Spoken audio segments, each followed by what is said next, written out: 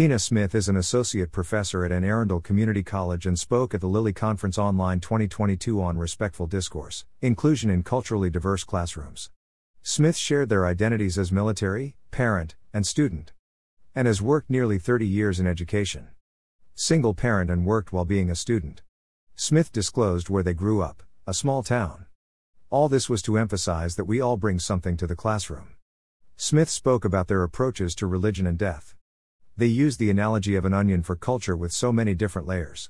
Smith also explained that cultural diversity is beyond race, norms, standards, habits, ways of thinking, values, worldviews, and ways of communicating/interacting are part of cultural diversity. As Smith explains, communication has linguistic and non-linguistic factors, and external conditions, skills, and personality influence the effectiveness of communication. Smith talked about phrases that some may find offensive.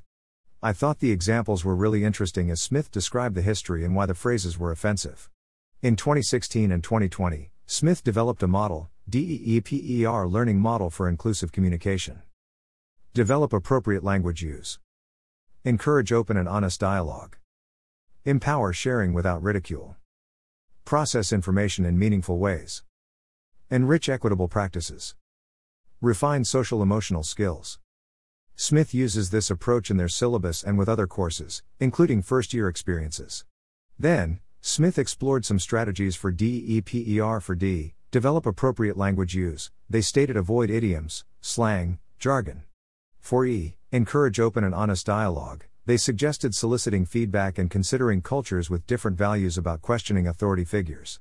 For E, empower sharing without ridicule. The suggestion was to use technology tools for private sharing. For P, process information in meaningful ways. Smith suggested seeking support from coworkers when you lack understanding and to consider interrupting students who get off topic. Smith jots down information about each person in the class to honor their individual uniqueness. How cool! For E, enrich equitable practices. They suggested stretching beyond comfort and to be willing to be wrong.